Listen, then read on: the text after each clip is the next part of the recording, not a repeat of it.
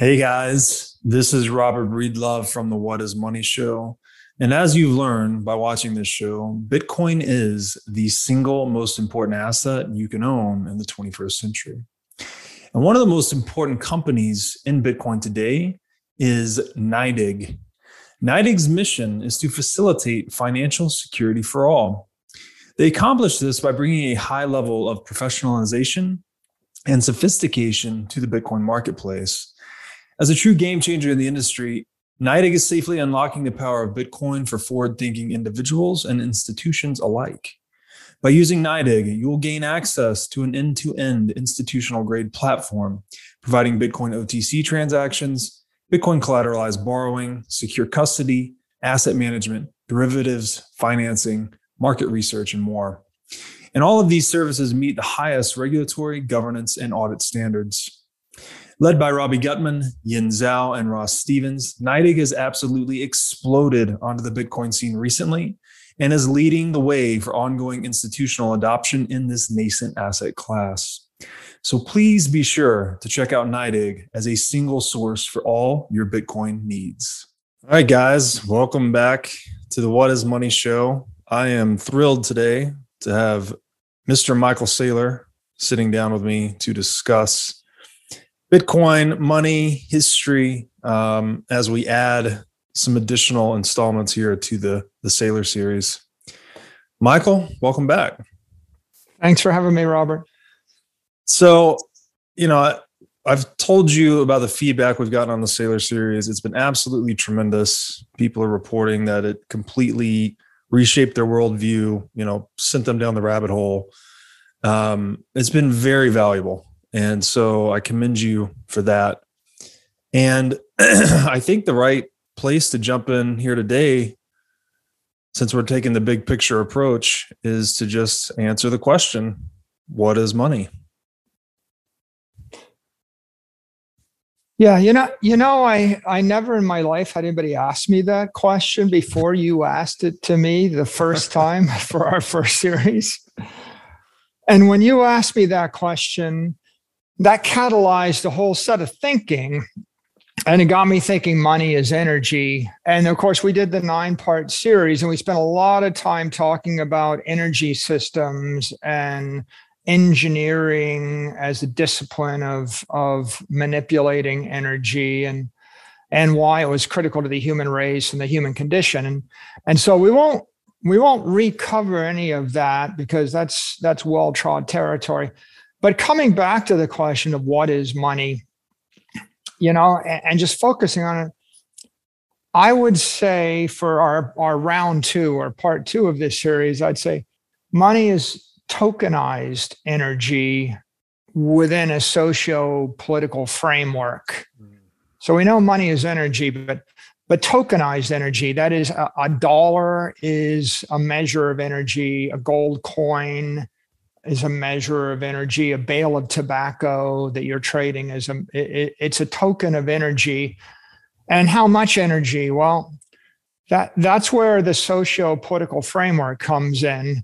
Whereas, you can measure actual physical or engineering energy and it's objective, but money ends up being to a certain degree subjective because it's, if I show up on a deserted island and I've got a stack of gold coins and everybody has guns and they're shooting each other, they might not accept my gold coin. Whereas if I actually offer them bullets for their gun, they might think the bullets are actually better money than the gold coin. Just like cigarettes, right, are good money in a POW camp, but gold coins wouldn't be. So this question of what is money gets you really going. So if money is tokenized energy within a social-political framework, then we can look over the history of mankind and we realize that we've chosen many different ways to tokenize that energy. And we'll skip through most of them because they came and they went. But there are 3 that pop to mind that are interesting. One is the gold standard The second is the fiat standard. And the third is the Bitcoin standard. And when you start asking what is money, you start asking, well, what's the best monetary system? And we've got these three systems to talk about. I think that, one thing that's pretty clear is that most people can't get their hands around Bitcoin because it's an utter paradigm shift. And why is it a paradigm shift? Well, because I think Bitcoin is the first digital money. I mean, it's the first digital money. Gold wasn't digital money, and fiat's not digital money either. And so economists and politicians and investors, they all lack the right mental model to understand Bitcoin, because science and engineering were so intrinsic to gold that we took it for granted, because gold it's a 10-pound lump of something. And if you get slugged in the head with it, nobody had to explain that science and physics mattered.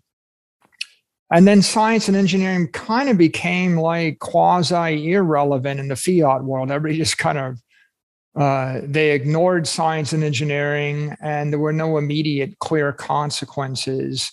There were just the hyperinflations and the collapses of those fiat systems. But because they had abandoned gold and there was no digital money, the only alternative to one fiat, the Weimar Republic fiat currency, was the pound, and that alternative, was an alternative to the next thing and the next thing. So we were comparing fiat currencies or fiat monies to each other. And so there was no real need to embrace science and engineering. And Bitcoin is this paradigm shift where we have digital money crashing into, I guess, what we'll call an analog money, or maybe a political money is a better way to describe it. And now we start to ask the question again, what is money? Mm. And I think tokenized energy isn't good enough to explain what is money. Another way to describe money is by coming back to the ideal model. What is the ideal model of money? Ideal money is a shared, immutable, correct ledger. You've heard the phrase, Bitcoin is a shared, immutable ledger, and people debate about whether it's truly immutable or not. But a crypto asset network, fully decentralized and mature, is the closest thing we can get to an immutable shared ledger in the history of the world. I think a lot of times when people describe it as a shared immutable ledger, they leave off the correct or the mathematically correct, because it's almost implied. But I think that if you were to focus upon the three critical dimensions of ideal money, you would say it's a ledger that's shared. Everybody in the political system has to have the same access to the ledger. It has to be immutable. No one can doctor it, but it has to be correct, mathematically complete, or mathematically proper, because if it's incomplete or incorrect, then it's not ideal money. So if I take that as a model, money is a shared, immutable, correct ledger, right? Then I can imagine the perfect money would be, some godlike being comes down on earth and they create this perfect, uncorruptible system, and they telepathically drop that shared, immutable, correct ledger into the heads of every human being. And every time you incur a debt, it updates the ledger. And when you incur a credit, it updates the ledger.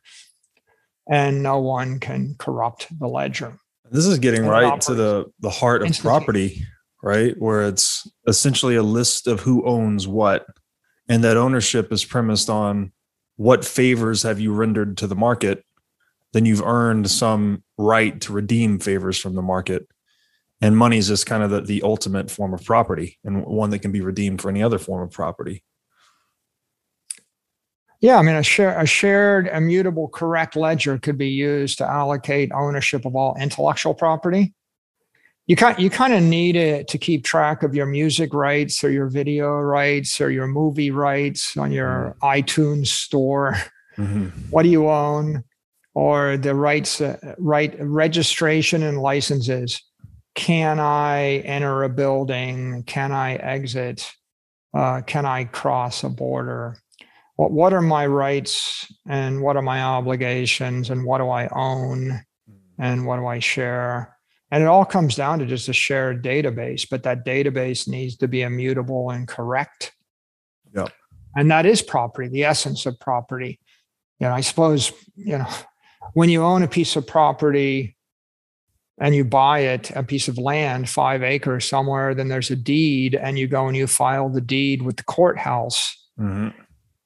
And that's kind of critical, right? And so much of property law revolves around making sure that there are no liens on the property before I buy it, making sure that you have the proper title to it and that you can transfer that title. And I think that money, right, to your point, right, it's kind of like the apex property. It's the sum of all property, or at least it's the most important property, I suppose, because it would be the property that I could use to trade for any other property. Exactly. Yeah. Right. Any other property or any other product or service. Right. So yeah, that is my tokenized energy. And what you're describing here, sorry, just one more thing is this movement of money out of the sphere of politics into an engineered standard. And if one definition of politics I really like is the discussion of how to apply coercion. So Bitcoin seems to be this type of money that's actually moving economics out of the sphere of politics into a more hard science. That seems to be part of this paradigm shift. Is we've always thought money was in the domain of who could apply force, but now it's moving into the domain of what's scientifically proper. Yeah, maybe we're moving from politically engineered money to scientifically engineered money. Yeah, from social engineering to scientific engineering. Yeah, is that money because the most important person in the village said it's money? Or is that money because the best engineer offered it as money? Yes. Satoshi engineered money. Whereas, every government has created money. Yeah. So if we start with that model, right, shared, immutable, correct, and now we go back to all the monetary systems in history, start with ancient coins, right, coin networks. Well, there have been so many coin networks, right, starting with the Lydians. Each coin network is, well, I have a gold coin, I have a silver coin, I have a copper coin. Oftentimes there's 3 different coins, one for 1,000, one for 10, one for 1. They have to be at 3 different scales. And the shortcoming is, you create a system of coinage or custom tokens, and then you start shuffling them around in a network. You can only trade to the extent that you have those tokens. And if people lose the tokens, the money's gone, but then people try to counterfeit the tokens. They try to cut the coins different ways. Eventually, the coins might wear down. The coins have to be carried. So why do all these coin systems fail? I guess on one hand, there's never enough of them. Right? There's always a limit. On the other hand, they're discrete. So you can go from 1,000 to 100 to a 10, or from 1,000 to a 10 to a 1. But how do you get to a 0.1 or 0.01? When you want to get to, to orders of magnitude more, or you want to make change in the middle, you end up with all these money changers. And the result of the money changing is a huge amount of friction or impedance. And for thousands of years, people couldn't figure out how to manufacture coins that couldn't be cut or counterfeited or that were durable. And so ultimately, ultimately every single mercantile system, right, has its own internal coin system. And when you swap from one system to the second, there's this money changer in the middle, and they take you for 10%. Yeah. I remember traveling from London to Rome back before the EU was formed, Robert. And I showed up with dollars, and I converted my dollars into pounds. And then I think I took a plane to Netherlands, and I converted my pound to whatever the Dutch currency was. And I went to Belgium, and I converted the Dutch currency to the Belgian currency. Mm-hmm. And then we went through France, I converted it again. And then we went to Italy, and I converted it again. I ended up with like 50% of what I started with after about 72 hours. Which makes sense through that energy analogy, because every time you have a transformation of energy, from thermal to kinetic to chemical, whatever direction it's going, you have loss, right? So there's this problem we've always had, transforming one form of energy into another and back. So crossing a coin network is every single time you cross the network, there's energy loss. Mm. And then there's loss over time as people counterfeit the coins, and you can't tell. And then there's loss. There's loss as the coins get debased. And so the result is like 5,000 different systems of coinage over time. And every one of them struggled. Ultimately, they were the basis of the gold standard. And we have this myth that there was a gold standard in the good old days, but it seems like the gold standard never worked as far as we can find anywhere. I mean, we have the stories of the Romans debasing their coinage and the collapse of the Roman Empire. And we know the Lydians eventually lost theirs, and we know there must have been hundreds of systems of coinage in Greece, and one city would sack another city and melt down their coins and create the next set of coins. Mm-hmm. So, there's a problem with the whole idea of coinage, and the problem with coinage is it's based on metallic money. And of course, the highest form of money is the gold. So let's say it's called the gold standard. But what's the problem with the gold standard? It never worked that well, because it's got a couple of some crippling flaws and just some nagging flaws. There's inflation. Inflation's a nagging defect. It doesn't inflate fast. It's like it inflates slow, but it inflates at 2 or 3% a year. And because it's inflating, because you're mining more gold and you're striking more coins or whatever it is you're moving around, it's not conservative. And by that, I mean it's not mathematically conservative, or it's not conservative from a scientific point of view. You start with 100 units, and then you've got 102 units, and then 105 units, and 108 units. So whatever percentage of the gold supply you have is leaking at 2 to 3% a year. And if it gets and it could be worse if it's not a closed system. So if anybody introduces new gold into the system, like, when the Spaniards found the Inca gold, or they brought back the gold from the New World, you get a massive inflation. I think I remember reading a history of Caesar, where when he came back after the Gallic Wars, he had seized so much gold that created a hyperinflation in Rome, and the interest rates leaped. And there was just too much money. And so either there's inflation because you seized gold, or another nation flooded your market with gold, or there's inflation because the gold mining process continues. And so against our ideal model of money, that means that gold's not mathematically correct. Mm-hmm. It's not conservative, nor is it correct. It's an approximation.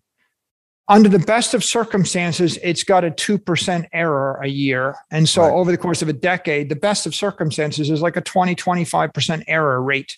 Yeah. But the worst of circumstances is I double or triple the amount of gold when I come back from, sacking the Aztecs or the Incas, or I sacked Gaul and I just brought back all this gold. And so then you've just got a massive error. So gold is mathematically erroneous because you're just shuffling metallic tokens and it's not a closed system.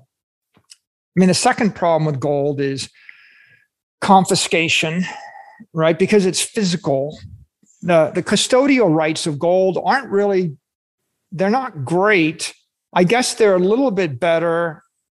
They're a little bit better than fiat currency, but in some ways they're not as good.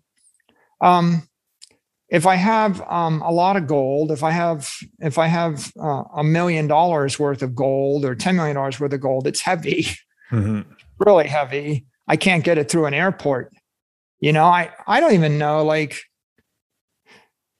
you know, I went online on Amazon once a few years ago, and I wanted a little pocket knife. And I ordered this pocket knife. You know how pretty much you can only carry a blade, which is like, I don't know, half an inch long or it was, what's the number? It's like some infinitesimally small size blade, like a 1/4 inch or half an inch blade. So I went on Amazon and I found someone advertising this really super small, dinky little knife that you could use to cut a string with. And it was advertised as being a TSA friendly, compliant, little pocket knife. And I was so proud of myself because I must have paid like $39 for it. And then I took it to the airport to go through the metal detector. And I swear that the TSA agent stopped, I put all this stuff through. They stopped the luggage. They're like, show me that. And they pulled out this little, half-inch blade to slice a string with. I'm like, sir, you can't take this with you. And I thought, I can't, of course, the defense of Amazon said it's okay. It didn't really fly.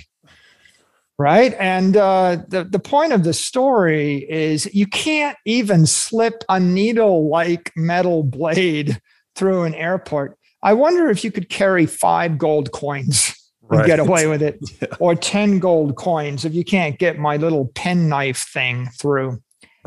And so the answer is it's easy to confiscate. Custodial rights are really weak. So the fundamental problem with the gold standard is the custody is difficult and the security is hyper expensive. And by hyper expensive, it's, how much does it cost to secure $1 billion worth of this stuff? Like what, you hire 24 armed guards and you down Fort Knox. Yeah. So that's millions of custody, a year. It scales with the amount stored, which is something that's very problematic. Yeah, the cost, you would say if there's a small amount of it, it's impossible to secure. And if there's a large amount of it, it's expensive, exponentially expensive to secure. And the security cost scales in some ways exponentially with the amount you have and also with the number of nodes. If I have 100,000 nodes, I have 100,000 points of failure. And so it scales with the number of nodes, the value of the nodes, and the velocity of the nodes, or the velocity of the money, right? If I wanted to move $1 billion of gold every day of the week for 365 days in a row, 1,000 miles, right? Figure out the security cost of that, right? The conclusion is this money is so heavy, it has no velocity. Right. It goes into Fort Knox. It sits there for 30 years and nobody audits it. And under that circumstance, you can almost delude yourself into saying it's secure, but it's only secure because there's no money velocity and there's no distribution. If I wanted to give gold to 8 billion people and wanted to move it every day, then the cost of the security would go up to consume all of the energy that humanity produces, right? Right. Probably the cost of security for 8 billion people moving gold every day is more than the sum of the entire gross national product of the world. Right. And so security doesn't, the security cost doesn't work, it doesn't scale. This gets into then that separation between, or the decomposition of money into an asset and a currency then, right? So gold is functioning as an asset, but it's not useful as a currency, something that circulates. Therefore, we introduce a currency. And the other thing on gold, I guess it's the best approximation of that immutable ledger that you described as ideal money, but it still has this error rate for both inflation, which is relatively small, but the bigger error rate has to do with the violence and confiscation risk, that it's unpredictable when the market's going to be flooded, or if you're going to be confiscated, or if your custodian's trustworthy, et cetera. It's not correct. And because it's tokenized energy, and it was the best idea for tokenizing energy in the Bronze Age, right? I suppose. Right. But it's not a correct token. And because it's so easy to confiscate, it's not really a shared ledger anymore. It's not shared tokens. Right. Right. Because I can't share it because I can't carry it with me. And then that leads us to the third problem with it, which is the hypothecation. It's too easy to counterfeit and manipulate. And it's easy to counterfeit, because I can either debase the coins themselves, or I can lie about the gold, about the asset in the vault while I give you a gold note. I either create the gold note and I lie about it, or I just debase the coin. And that creates a problem of authenticity. And that leads us to the fourth problem, which is authentication. It's too expensive to audit and authenticate. In fact, out of everybody that I know, I don't know a single person that's ever authenticated a gold coin. Right. You wouldn't know how.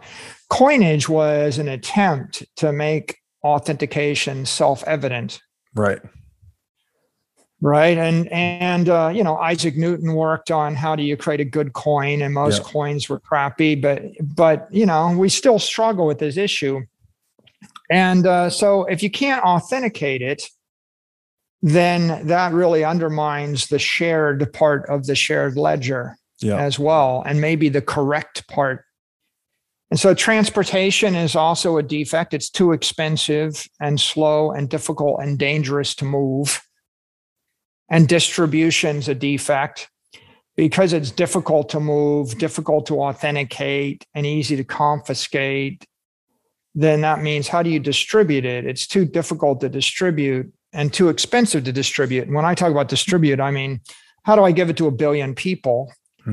Right. I mean, practically speaking, if you distribute up to $1,000 of gold coins to 1 billion people today, there would be a 35% markup / markdown every time it trades, right? You pay $90 for $60 worth of gold. If you have $60 worth of gold, you'd be lucky to sell it for $40. And so that transfer cost is obscene. And then finally, you got this division issue, right? How do you divide a 1 ounce gold coin? You can't. And so I can't divide it. So I have to create silver coin and copper coin. And now I never have the right combination of change. So prices don't work quite right. So gold has fundamentally, it's the best tokenized energy in the Bronze Age.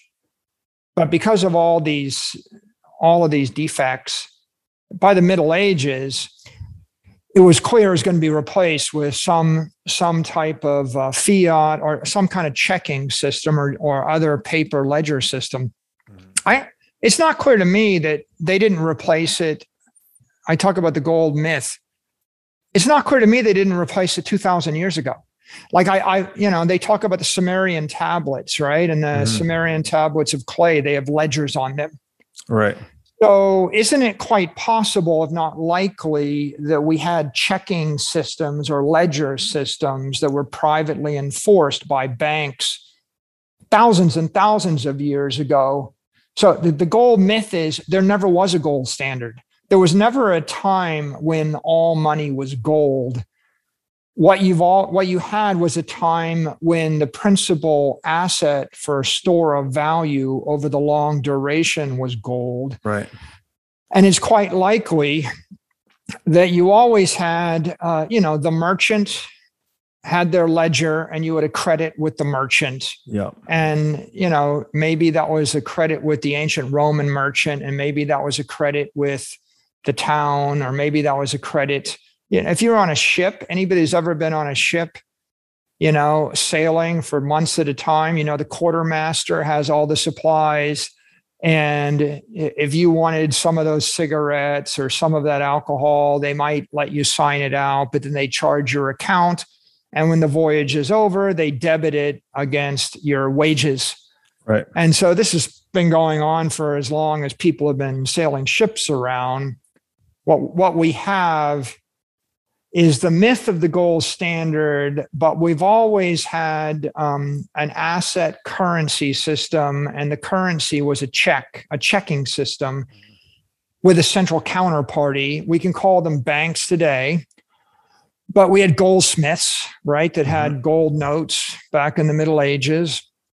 And I think you've always had merchants, and you've always had quartermasters, and you've always had the guy in the army that said, you lose it, we're going to bill your wages. We're going to dock your wages for that, whatever it is you lost or you spent or you consumed. I think this is a really important point to zero in on, because what gold gave us was this reliable medium for final settlement, but it could only be used for large transactions, essentially, because the economics don't make sense to use it for small transactions. So it doesn't circulate well, but you can settle large transactions with it. So due to that technological limitation of gold, effectively it had such a high value to weight, I guess you might say, that we needed these cheaper systems, these credit systems or derivative systems of deferred settlement built up around it.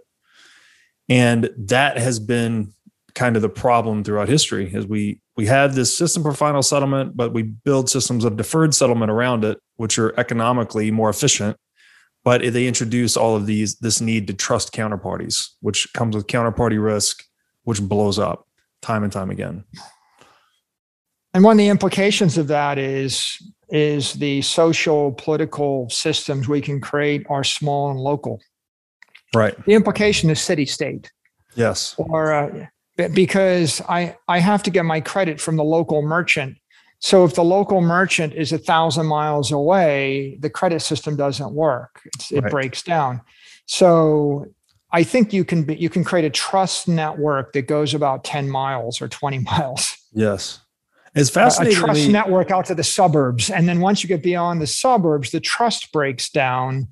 And if the trust breaks down, that means you've got Renaissance Italy with 100 different city-states, and they've all got their own little system of trust and ledgers and coinage.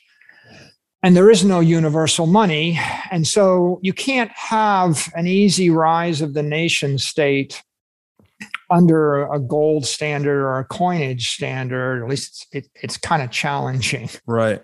It's fascinating to me that the actual shape and configuration of our institutions is derived from the nature of our money in a way, right? The reason we have a central bank is because of gold's technological limitation. So what it gets me really thinking about is when you swap out gold for Bitcoin, how transformational it potentially is to all the institutions we take for granted today.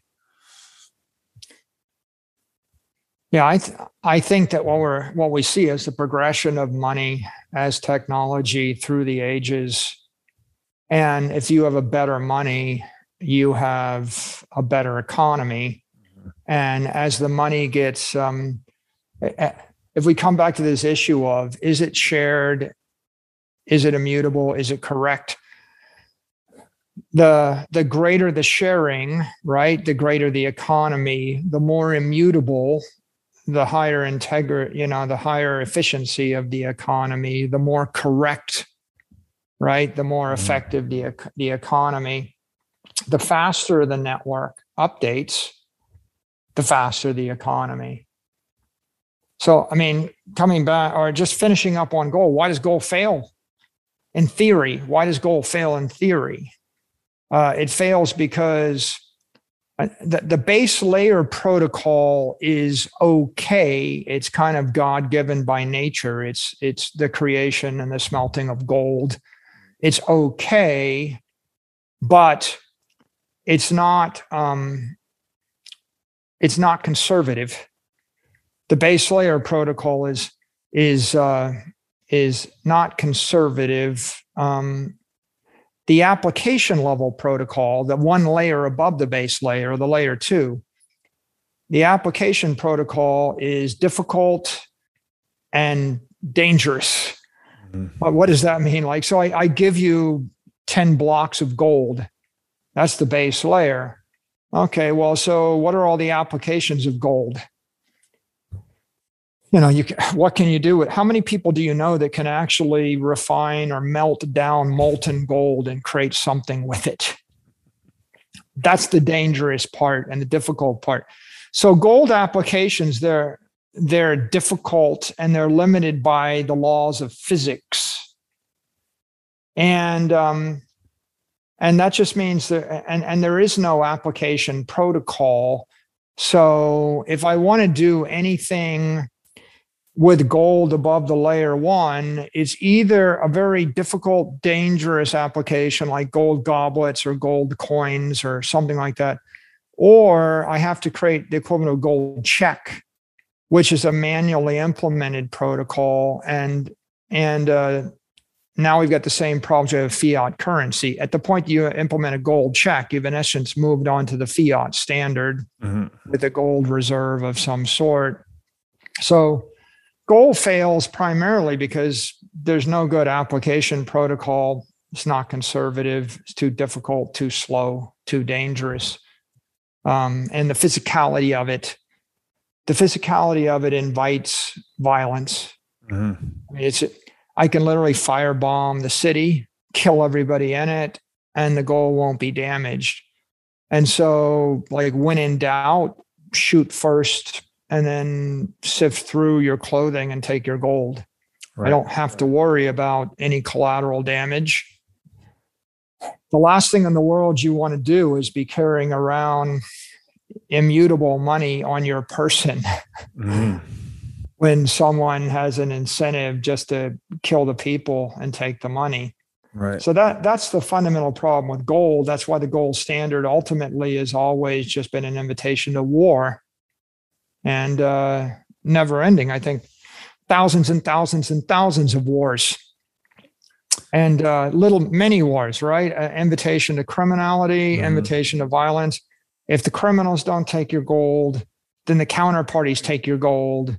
And the counterparties don't take your gold, then your own government takes your gold. And your own government doesn't take your gold. The hostile government takes your gold. But ultimately, gold, because of its physicality, is imperfect property, right? And is an imperfect property, and it's imperfect money because the token itself is so cumbersome and unwieldy to utilize. And it's Bronze Age money, as you said, but this contention over gold, it extends right up into the 20th century. In World War I and World War II, there's still massive gold flows taking place geopolitically while those nations are at war. So it's almost, I think it's an ill understood aspect of human history that a lot of the violence between countries has been over the gold or about the gold, but it's not often discussed in the history books. Yeah, when you think about it, you never read a historical account where someone says, "Yeah, we invaded their country and we killed everybody so we could take their paper currency." Right.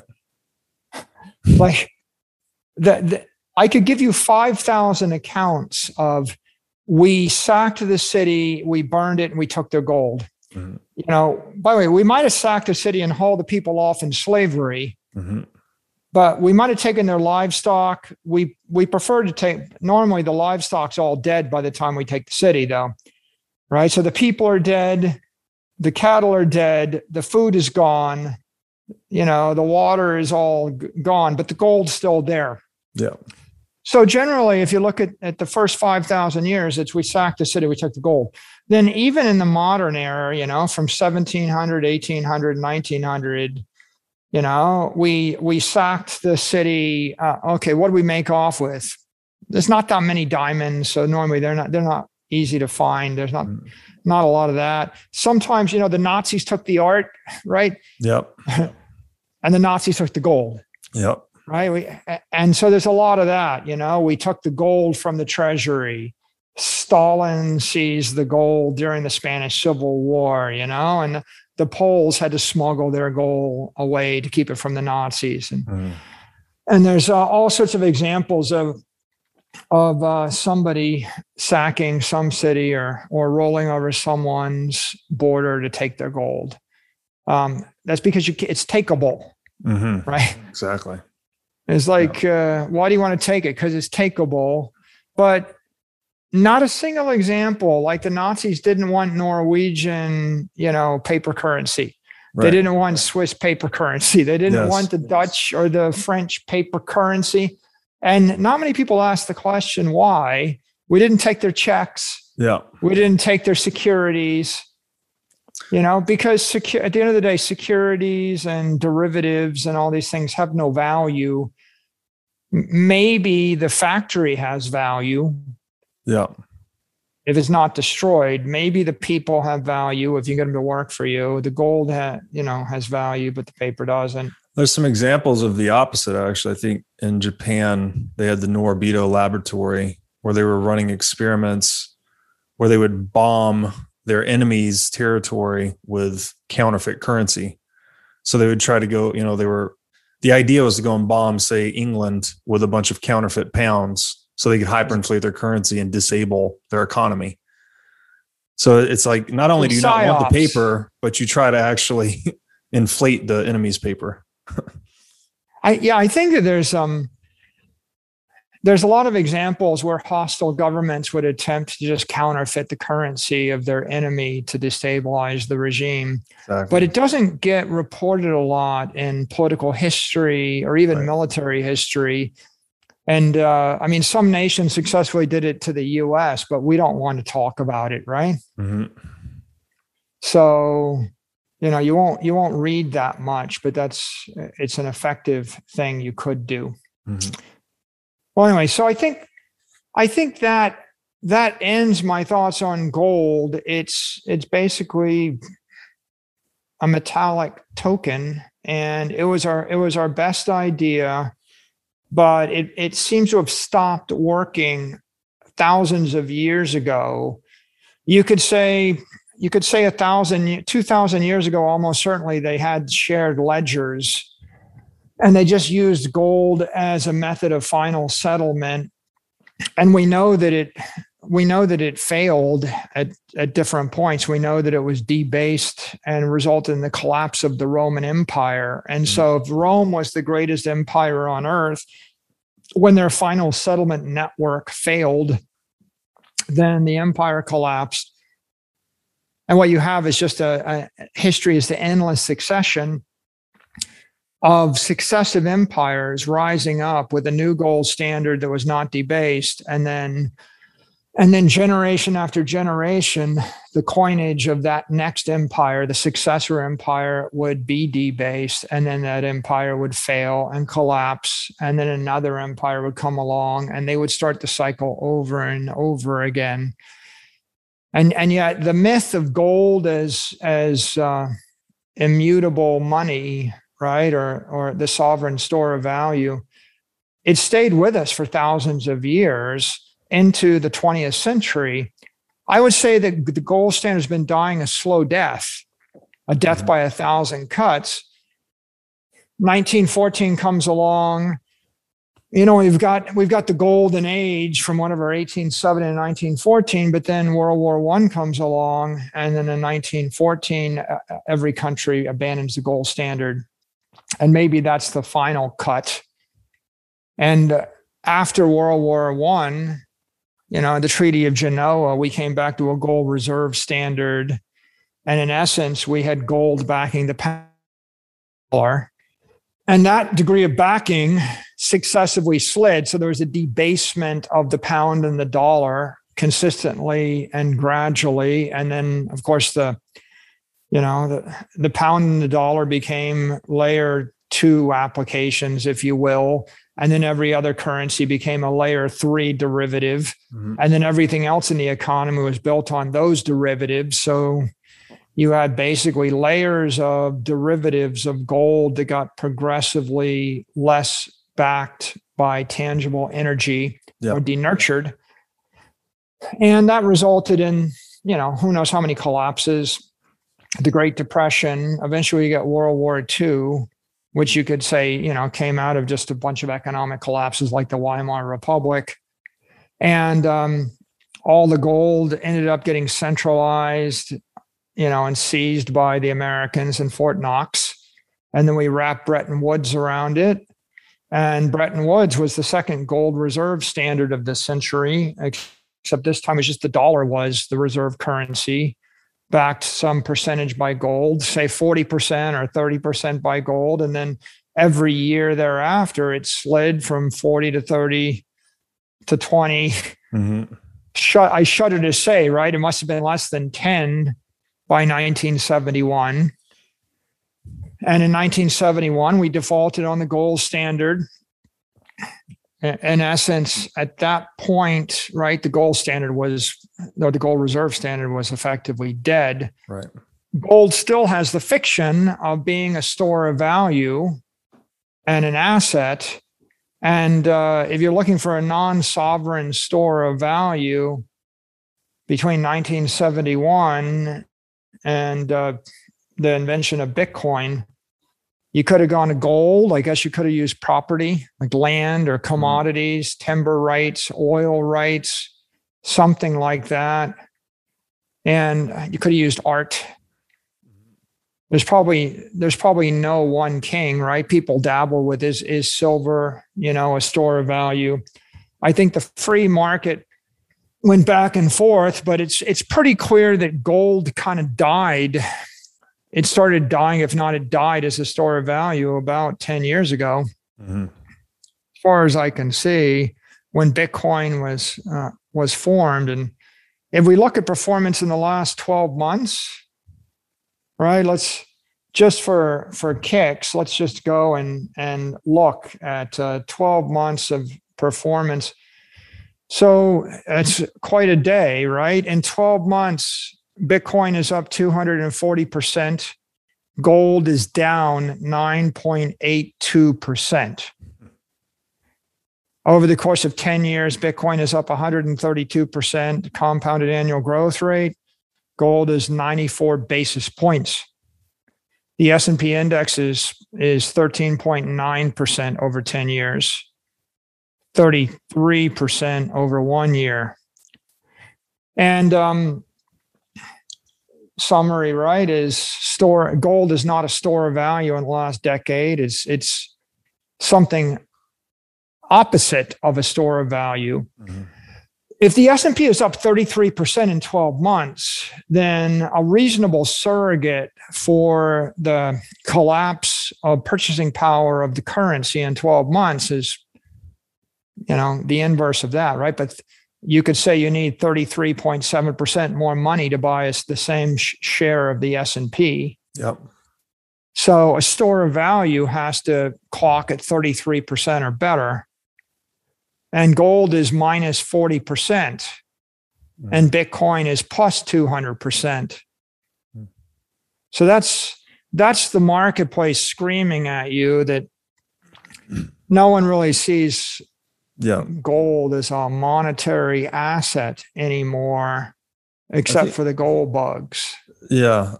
One of the key points that jumps out at me here is getting back to your framework of ideal money is that immutable quality necessitates a proof of work. And gold, again, was just the best approximation of that, right? That's really the only thing that ever made gold money was this proof of work necessary to produce it. It was just really difficult to produce. Therefore, it minimized counterparty risk. It was the best token that you could work to produce that you could possibly mold into a coin, right? But then lost relevance in a globalizing society because it wasn't fast enough. Yeah. Not fast enough, not smart enough, not strong enough. Right? Yeah. everything that lives in a Darwinian world has to be faster, smarter, stronger. Yes, adaptive. The cicadas came after 17 years, and I saw them a month or two ago. And they all come out of the ground at the same time. And I watched those cicadas fly around my home. And I thought, those are the stupidest, slowest, weakest creatures I've ever seen. Sometimes they would like fly to a branch and they couldn't land on a branch. They were literally so stupid. They couldn't land on a branch. They could barely fly fast. They would, a lot of them would just accidentally fly into the dirt and slam into the dirt. So when you looked at them and you compared them to other insects, you thought those other insects are so much better at flying, right? And you take it for granted, right? But you never think, oh, those birds are good at flying. They're fast and strong and smart until you see something that isn't fast and isn't strong and isn't smart. And you say, well, this thing is pretty much, history. How could it possibly survive? And the answer is, they all have to birth once every 17 years, and there's 1 million of them in the air, and they're all so stupid and slow and inept that they're definitely going to die, but all the other creatures aren't going to be able to kill them fast enough to keep some of them from procreating. Right. The quantity over quality strategy. Yeah, and I think gold, it just eventually it fails because it's not strong enough, it's not fast enough, it's not smart enough. And the world goes to the next best thing, and fiat arises not because it's better than Bitcoin, but because there is no such thing as cryptography and computing. So in a world without computers and without cryptography and without networks, you ask yourself, what are you going to do next? The answer is, I'm going to come up with a shared ledger. I do up math. We got algebra, we got calculus. I do have writing. I can create a shared ledger. And the immutable part is going to come from the institutional credibility, the credibility of the proprietor and the reputation of the proprietor, whether that's a king or a mayor or an owner or a religion. Right? But it comes from the immutability, and the credibility comes from institutional human source. And the greater the institution, the greater the monetary system. And you have the greatest monetary systems of history associated with the greatest institutions. And then you have the weakest ones, all the way down to, somebody on an 80-foot sailing ship in the middle of the Atlantic, and there's a ledger, and there's a quartermaster, and there's 42 people, and that's their money system, and they're trading. It's a money system which is good for 6 weeks or 8 weeks, but it is life or death for the 8 weeks. And that is the fiat standard, and that's backed by the force of the captain. Right? Yeah. You have a good captain, you might make it. And if you have a bad captain, there's going to be a mutiny. Yeah. Yeah. Right. Maybe everybody's going to die. It's a great framework. I love the framework of property and energy, because there's also this deeper notion that, most species are territorial, most social species, especially, and that includes humans. And I think we actually express and manage our territoriality through property. And so every little enclave, right, whether it's a boat on the ocean or a large piece of land, tries to control its most important form of property because it's an expression of managing its territory. And that's why we have these, regional monopolies on money we call central banks. So that was episode 10 of the Saylor series, titled The Death of Gold. And I think Saylor did an excellent job, firstly answering the question, what is money? And, this is clearly a question with a lot of answers, but I think he's distilled it nicely into this concept of tokenized socio-political energy, or I think, as he said, was tokenized energy within a socio-political framework. So in the first 9 episodes of the Saylor series, we went really deep on the first principles of energy, anthropology, and technology, really building all the way from the Stone Age into modernity. And in that series, one of the main tenets was that money is, another definition of money was the highest form of energy a human can channel. And this is very fundamental to the purpose of life, because what life is doing is it's channeling energy across space and time to try and satisfy certain aims, whether they be instinctual aims like those of plants or animals, or purposeful aims like those of humans. And this extra condition of putting it within a socio-political framework, I think really frames it nicely insofar as what humans deal with in our actual existence in the world. The socio aspect of sociopolitical refers to social interaction, which I would distinguish this as trade specifically. Voluntary exchange. So two market actors, two counterparties willingly negotiating and executing a trade in a way that they both perceive themselves to be better off after the trade is completed. This is, in fact, how value is created in the world, right? I value the potatoes you have more than the apples I have to trade. You value the opposite. Therefore, we both trade. We both believe that we're better off after the trade. And that's how really economic value creation works.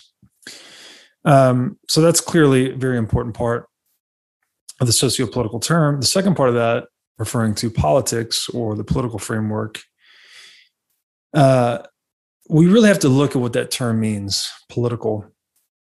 In my mind, it is the imposition of one willpower onto another, or you could say in the macro sense, an aggregate of human willpower onto another. And this involves coercion, frankly. It's a form of involuntary exchange, if you will. There's a great line by Clausewitz, who's a philosopher he's a martial philosopher, so on warfare. And he says that, quote, "War is the continuation of politics by other means," unquote. What he means by that is we essentially use politics as a mechanism for sorting out our differences in a way that hopefully prevents armed conflict or violent conflict, but often can lead to it. So within the realm of human affairs, we're basically dealing with two forms of exchange all the time, right? Exchange that we can enter into voluntarily that creates value. But we also face the threat of involuntary exchange in terms of theft, taxation, inflation, confiscation, violence, anything like this. So the point there, with money as tokenized energy in this socio-political framework, the whole premise of the socio-political framework is to create collective energy efficiency through trade. But it has to be done in a way that protects that economic enclave from involuntary exchange. That's what the purpose of government is, in fact, is to monopolize violence and coercion and compulsion and protect market actors from those forces so that they can trade productively. And, politics itself, then, you could say it's premised on the threat of force. So this is an interesting way to think about it, because if, politics is always a phenomenon in human affairs at a micro scale, but at a macro scale, if property could not be transgressed against, if you could not be, if your property could not be stolen, or you could not be put to the point of a gun to doing something, you would have much lower regard for the political leanings of others. You would just ignore it, frankly. So politics has been very influential on human affairs precisely because property has been vulnerable to confiscation. And gold in this lens is no different. Gold, it was actually selected as money as a result of this confluence of cross purposes across history, where people are, there's a game theoretic process going on where people are trying to hold the asset most resistant to inflation, dilution, and confiscation, and in a medium that satisfies the other properties of money, like, divisibility, durability, recognizability, portability, and scarcity. So through that process, gold was selected and promoted as money because it was the least dilutable, most economically dense medium we had available to us. But it had many shortcomings, which Saylor, brilliantly elaborates in this episode. And so when we start to look at Bitcoin, it's the first digital money. And this may seem a bit complicated at first because we're all used to using electronic credit cards and, we have online banking and whatnot today, but none of that money is natively digital, which means that its supply is not enforced in digital space, right? It's all a derivative of the central bank, frankly. The central bank is the arbiter of how much money is in circulation. To some extent, there's a bigger picture to that in kind of the secondary, second and third tier banks plus Eurodollar markets and things like that. But in general, the central bank holds sway over the money supply. And so with Bitcoin, we have a very interesting new tool in that we have a money that has perfected the mapping actually between the socio-political and the energy domains. So, again, the purpose of trade is to produce energy efficiency. And whoever does that, whoever's satisfying the wants of consumers more efficiently than others is rewarded with profits. And those profits draw in other competitors, and that's how markets essentially over time lower prices and create innovation. And that's how competition, in a Darwinian sense, really sharpens us as both market actors and organisms. And with Bitcoin, we have this mapping to the socio-political domain, but it's a mapping that's done in a way.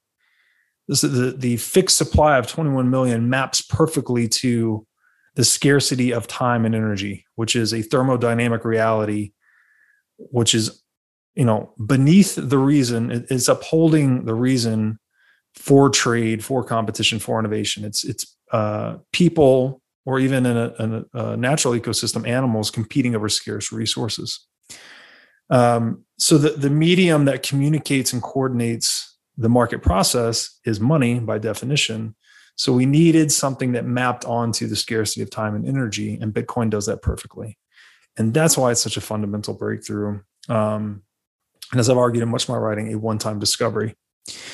So with every other money, trust has always been necessary, and trust in humans has been necessary to secure the network. And this is often, if not always, ended in corruption and failure. So Saylor lays out this, kind of starting with the end in mind. If we had an ideal money in the world, what would that look like? And it would very essentially be, as we covered, a shared, immutable, mathematically correct, and complete ledger. So again, if we're mapping purchasing power, which money holds, onto the market actors that have earned it, there is no better ideal than this shared, immutable, mathematically correct and complete ledger, this spreadsheet in the sky, if you will, that no one can tamper with. And it's an interesting thought experiment because it makes sense for what an ideal money would look like. And then it also overlays very nicely with what Bitcoin functionally is. So this may be, as we're positing here, kind of an evolution in money. This tokenized energy in a socio-political framework has always been very vulnerable to politics, to theft, coercion, war, violence, all these modes of involuntary exchange. But it seems with Bitcoin that we may have perhaps evolved from a political monetary standard to an engineered monetary standard. So something much more like the second or kilogram, the metric system, right? Some universal protocol that is shared and agreed upon by everyone. And because of that consensus, cannot be easily tampered with or distorted. And that's a really big breakthrough in terms of human cooperation, because again, money is the medium that binds us. You as a human may know 150 people on a first name basis, right? That's the Dunbar number that anthropologists have talked about. But we are connected to the other 8 billion people in the world through money. It is this medium that interconnects us through trade effectively. And if that medium can be distorted or twisted, then it corrupts these trade relationships, and it breaks down the energy efficiency we derive from the division of labor. And that's largely what we're dealing with today with central banks. So we zoomed out and looked at the history of money to really explain how gold has died or is dying a slow death. And one of the first places we started was coinage, which was introduced really to improve the divisibility of money, of gold, silver specifically, and to reduce transaction cost. So again, gold was this tool that was excellent for storing value across time, but it was very limited in its ability to express value across space because of its physicality, its security costs, limited divisibility, et cetera. So coinage was introduced as like a technological augmentation to overcome this insufficiency of gold. As Saylor said before, you can decompose money into kind of the currency component and the asset component. So we could say that gold was an excellent asset and that it held value over time relatively well, but it was a terrible currency, right? It did not, again, currency like current, it did not flow well. It was not a readily transactable money, which limited its liquidity and transactability. And so coins were this augmentation introduced to improve that. And they're also, coins were also an attempt, as Saylor said, to make authentication self-evident. So this would have been aimed at reducing transaction costs in a trade, so that every time you go to trade something for gold, you did not have to stop and weigh the gold and test its authenticity and run it through all these different techniques to assay it. You could save time, energy, and effort by relying on the issuer, whoever issued the coin. The seal that they placed on it would basically be a seal of legitimacy, right? Saying this is 24 ounces pure gold, whatever it may be. And you could just depend on the reputation of the issuer versus having to assay the gold at every transaction. So this, the intent of this, at least with coinage, was to radically decrease the transaction cost, which it in fact did for a long time. Another way to say this is that, again, back to the 5 properties of money, this was intended to improve the recognizability feature. So people could recognize coins. They would know with a high degree of certainty that they were authentic and they could be relied upon without having to expend all these resources verifying them themselves. So what this gave us, again, if we're talking about this ideal money, this standard shared immutable ledger, right? A standard of value, if you will. Coinage was a step towards standardization, right? Different regional monopolies that controlled property in a certain area would issue their coinage and standardize it to certain denominations so that they could transact with very low friction, right? So you could keep the economic machine moving. But this standardization we talked about standardization earlier in this series as well, and its relationship to monopolization. It comes at the cost of centralization. So you end up trusting that issuer, right? This one singular counterparty gains a lot of power over the entire economic network. And this gets you into gets you into problems like the money changers. And, every time you're transacting from one currency to another, they're going to take a little bit of rent out of that trade, which would be necessary, more and more necessary for a globalizing society as you have to trade across jurisdictions. There's another way to say that is there's energy loss every time you transform from one energy to another. This is true in the physical world it's equally true in the financial world as it is in the physical world. And importantly, and what really, destroys gold's ability to serve as a good money is the fact that the economics of it force it to be centralized. You need this issuer so it can be more transactable across space. And with that centralization comes corruption, right? The issuer gains essentially absolute power over the money. And as we know, thanks to Lord Acton, absolute power corrupts absolutely. So we then went into some problems with the gold standard. And I think this is well described that, we've covered why gold was selected as money. That again, as people are trading, trying to satisfy the wants of others profitably, you have a direct financial incentive to store those profits in a medium that cannot be debased, that you cannot be stolen from. And again, gold was, of all the monetary metals, it was the one that exhibited the greatest scarcity.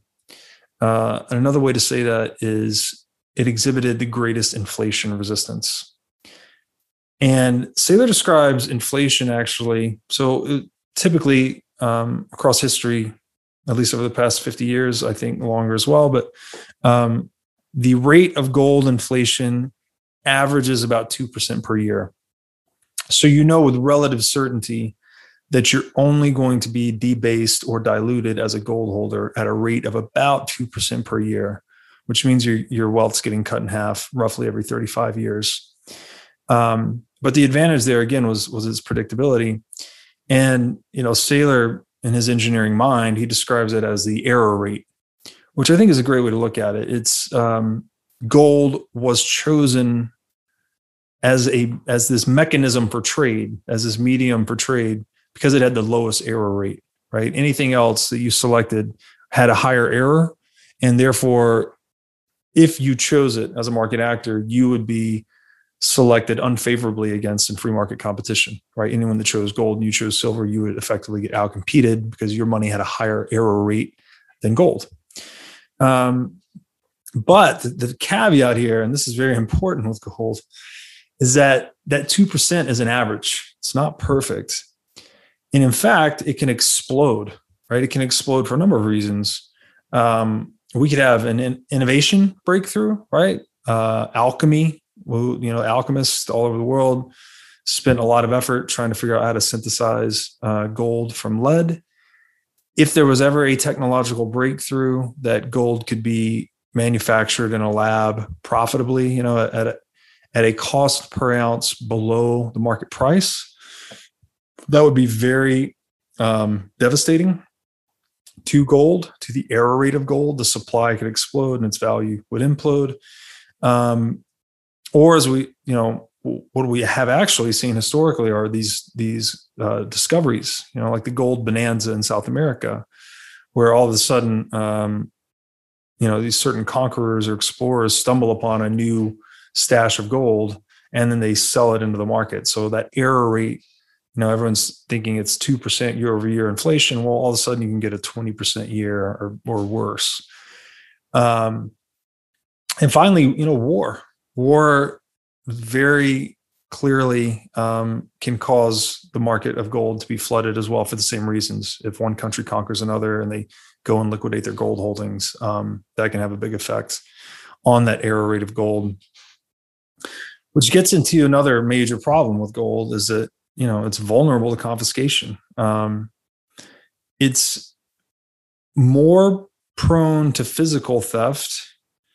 It doesn't have it's protected from inflation much more than fiat, for instance, but it's because it's a bearer asset, and that essentially it's whoever possesses the gold is presumed to be its rightful holder, right? As an asset, it's 100% equity and 0% liability. It's no one else's. No one else has a claim on it. If I hold physical gold, that's it. It's a bearer asset. So when it is confiscated, because it's a physical bearer asset, if it is confiscated, that's it. You don't have recourse to anyone or anything to try and get it back. So that's a big problem, and actually relates to gold inviting violence effectively. Saylor makes a point that you can firebomb the city, destroy everything, but the gold remains intact. It's a very durable metal. And at that point, you really don't need, because it's physical, you don't need anyone's permission to confiscate it. So the physicality, we keep coming back to that being at the core of gold's problem. And it just doesn't hold up to our ideal standard of money. Again, the shared, immutable, mathematically correct, and complete ledger. This thing that by definition has to be non-corporeal, has to be intangible, non-physical. Gold simply cannot be that. And in fact, what we've seen throughout history are attempts at the market to get closer to that ideal from gold. That was us abstracting gold into paper currencies or building credit systems or derivative systems on top of it to make it faster, smarter, better, to make it more adaptive in a pure Darwinian sense. And the Achilles heel of that attempt to make gold more adaptive has always been humans. We've always corrupted the system. Whatever system we've created on top of it, it has been corruptible. And since money is, the most powerful incentive in the world, it has led to the corruption of every social institution that has tried to do that. The latest of which would be the central bank, which for the past 50 years has been completely unmoored from gold. And we could say is essentially a fully fraudulent, globalized currency counterfeiting operation as a result. So it's interesting that, it's the institutional configuration we have in the world, like we just mentioned, the central bank, is derivative of these technological limitations of gold. So it's like the tool that's so important for binding us together, whatever limitations or failings it has, they actually manifest themselves in our socioeconomic systems. And, that's it. It's gold is just, in a very matter-of-fact Darwinian sense, where, what did Charles Darwin say? It's not the fastest, smartest, strongest, or most intelligent species that survives. It's the one that's most adaptive to change. Gold is simply too slow, dumb, weak, non-adaptive, etc. It does one function really well, and that is hold its supply expectations over time, right? When I say really well, I mean relative to everything else that we've had in the physical domain. But again, with the discovery of Bitcoin, we, for the first time in human history, have an asset with a guaranteed, fixed, immutable supply. And it's can do that because of its non-physicality. The fact that it's not physical means that Bitcoin can have this property of absolute scarcity. We couldn't do that with anything physical. It is impossible to guarantee the supply of any physical item, right? Anything physical is subject to counterfeit. So we needed this mathematical, competitive economic network to zero in on this Schelling point, if you will, which is like a focus point in game theory of a fixed supply, right? And there's constantly energy and effort being poured into that to secure it. So, in a world of endless Darwinian competition, even in the sphere of money, gold is simply not cut out to survive. And through that same lens, we could say that Bitcoin is very simply the apex predator of money, as many people have said. So that was it for episode 10. I'll see you guys back here soon for episode 11. We're going to be diving into the failings of fiat.